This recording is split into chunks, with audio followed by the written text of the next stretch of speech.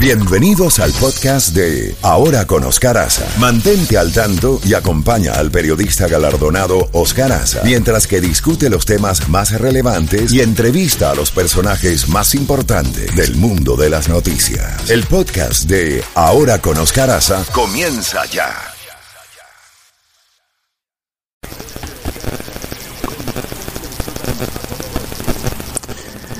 Bueno, Jacobo, y más no se puede pedir en materia noticiosa. Buenos días, 7:39 minutos.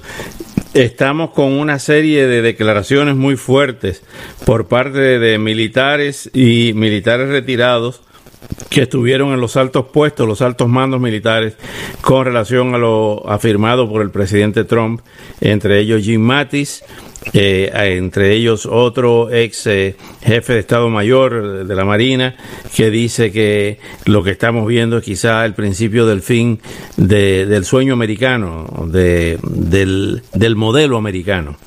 ¿Qué te parece todo esto, no? Bueno, en primer lugar, buenos días. En segundo lugar, te voy a pedir, si no nos alcanza el tiempo, un pequeño reenganche, porque hay tanto material que no sé por dónde comenzar, Oscar, te soy franco.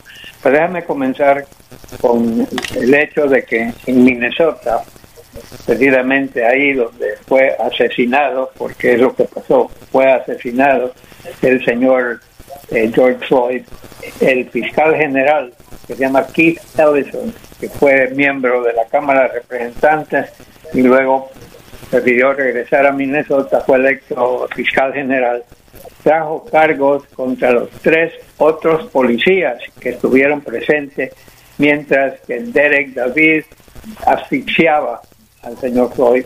Los otros 3 no dijeron ni pío, creen que alguno de ellos hasta ayudó, y entonces ayer el fiscal general lanzó cargos contra esos 3, pero al mismo tiempo aumentó la seriedad de los cargos contra Derek David, el hombre que fue el que mató al señor Floyd, a crimen o asesinato de segunda categoría. Y originalmente lo tenían de tercera categoría. Segunda categoría puede ser 40 años de prisión. Los otros fueron detenidos por accesorios a un crimen, o sea, que ayudaron o que pudieron haber ayudado y no hicieron nada, llaman accesorios. El hecho es que los 3 también ya fueron arrestados, porque el señor DeVos fue arrestado hace varios días. Los 4 están en este momento arrestados, serán presentados, Oscar, ante un juez la semana que viene y le van a leer los cargos. Y se pensó que con esto pues se iban a calmar los ánimos, que las manifestaciones iban a ser reducidas o algo, pero la gente ahora quiere ver las cosas efectuadas, no las cosas prometidas, pero creo yo que es un paso positivo, Oscar. Así es, Jacobo. Ahora, ojalá que no se siga desvirtuando el propósito de la protesta. La protesta civilizada está inclusive respaldada por la Constitución de los Estados Unidos. Lo que no está permitido son los saqueos, ni los actos, los heridos, oficiales que hay heridos en varios lugares, y también la agresión a la propiedad privada y a las demás personas. También se han determinado a través de videos activistas de movimientos de izquierda latinoamericanos, bandera del Frente Sandinista, franelas con el Che Guevara, y lo que nos decía ayer anoche Mabel Petit, que estaban repartiendo unos volantes en Nueva York donde llamaban a la revolución socialista, que este era el principio de la revolución socialista. Hubo una ONG que se llama a sí mismo Revolución Socialista. Esto es desvirtuar el sentido de las marchas y de la protesta.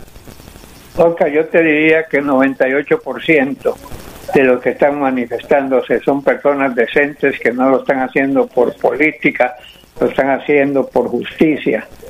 Todos los que hemos vivido en este país, y yo llevo ahora 40 años consecutivos, más 9 años que tuve cuando estudié en una academia militar y en la Universidad de Virginia. Yo puedo decir 50 años de mi vida en este país.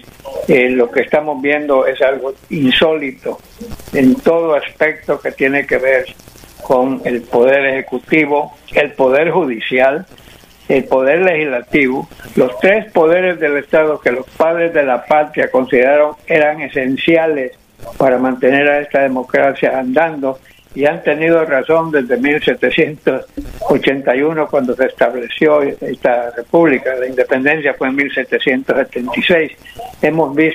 Nunca he visto tanta diferencia, tantos pleitos. Se ha politizado la Corte Suprema de Justicia, se han nombrado una cantidad de jueces por simple mayoría republicana, porque hay ciertas cosas que están asignados a las cámaras, y el Senado tiene en su mano la fuerza de poder con su simple mayoría a jueces, puestos públicos, embajadores, todo. El Senado tiene un poder enorme, y bajo la égide de Mitch McConnell prácticamente se ha entregado al Poder Ejecutivo, y el Poder Ejecutivo está también metido en una serie de cosas. Sobre todo ahora estamos viendo lo que nunca habíamos visto: usar al Ejército Nacional, usar a la Guardia Nacional para atacar en varios casos a personas que están protestando pacíficamente. Esto es insólito en este país. Bueno, seguimos con las noticias siguientes. El actual secretario de Defensa, y digo actual porque ese actual puede ser muy corto de duración, porque el señor Mark Esper, que fue graduado de la Academia Militar de West Point, ayer dijo que él no estaba de acuerdo con que fuerzas militares fueran utilizadas para contener a los manifestantes. El presidente Trump no solo está a favor de eso, sino que quiere usar las fuerzas armadas federales, porque las fuerzas nacionales, estatales son unas, pero el ejército, utilizar el ejército. Recordemos que el presidente también ha utilizado el ejército en la frontera con México. Se han visto cosas, Oscar, que cada vez que veo, las veo. Bueno, Esper dijo que él no estaba de acuerdo con lo que el presidente ha dicho de utilizar las Fuerzas Armadas. Creo que ya debe estar empacando sus maletas, Oscar. Hoy hay una cumbre virtual a través del Internet para tratar de buscar una vacuna y una cura común a nivel planetario, no solamente de Estados Unidos. Ojalá que se consiga algo, porque no nos podemos olvidar de que la pandemia está ahí, que en esas manifestaciones no se está guardando el distanciamiento social, y prácticamente nadie está usando mascarilla ahora, o muy pocas personas. O sea que un rebrote del COVID-19 no se puede descartar. No, yo sé, Oscar, es verdaderamente lamentable que la gente que debería de usar mascarillas no se la ponen, porque dicen, ¿por qué? Si el presidente no lo hace, ¿por qué lo tengo que hacer yo? Y no es obligatorio. Entonces estamos viendo un montón de gente que se ha vuelto egoísta. Yo no me la pongo, o rebelde, no la voy a usar, ¿para qué? Esas son tonteras. Y eso, Oscar, va a crear, y ya estamos viendo nuevamente que las cifras comienzan a subir en cuanto a gente contaminada y en cuanto a gente que está muriendo. Pero ahora quiero regresar al tema que tú comenzaste cuando empezamos a hablar, el general Jim Mattis. Mattis es un héroe nacional. Fue comandante en jefe de la Infantes de Marina, que es uno de los cuerpos de combate más famosos y más dedicados en este país. Él sirvió durante 50 años en esa división de las Fuerzas Armadas. Él ganó una serie de medallas por valor en combate. Un hombre centrado, un hombre que de veras, cuando nombró Donald Trump su gabinete, yo dije desde un comienzo, ese es estrella del gabinete de Donald Trump. Un hombre organizado, un hombre que obedece las leyes, un hombre patriota hasta la médula, demostrado claramente. ¿Qué hizo Mattis? Que cuando no le gustó cuando el presidente Trump empezó a meterse con cosas de mover gente de las Fuerzas Armadas, sacarlos de países donde están sin consultar o sin hacerle caso a los militares, que son los que están controlando el caso de Siria específicamente fue el inicio. Correcto. Esa fue la gota que sobrepasó el vaso. El caso de Siria, el presidente quería sacar, y recuerda de que cuando sacaron tropas americanas se convirtió en un verdadero quilombo, lo de Siria, y entonces llegó un momento donde el general Mattis decidió que, por cierto, cuando Trump nombró a Mattis como secretario de Defensa, hizo un alarde enorme de elogios a Mattis y la gente aplaudió porque Mattis era una figura muy querida, respetada, reunía todos los requisitos habidos y por haber. Duró un año y cuando ya lo de Siria vio que no avanzaba, presentó su renuncia. El presidente Trump dice que él lo despidió. La verdad, por lo menos que yo he visto, es que vino Mattis y dijo, me voy. Y como buen militar y todo, se llamó a silencio. Pero después de lo que él vio que sucedió cuando el presidente Trump fue a presentarse frente a la iglesia de San Juan y ponerse la Biblia en la mano, para mí esa fue la gota que de veras explotó. Y entonces tenemos a Mattis, que ha escrito un artículo, creo que para la revista de Atlantic, si no me equivoco, demoledor. ¿Qué es lo que no le dice al presidente Trump? Lo llama como un presidente inmaduro, lo califica como una persona que en vez de unir al país lo está separando, lo está dividiendo, que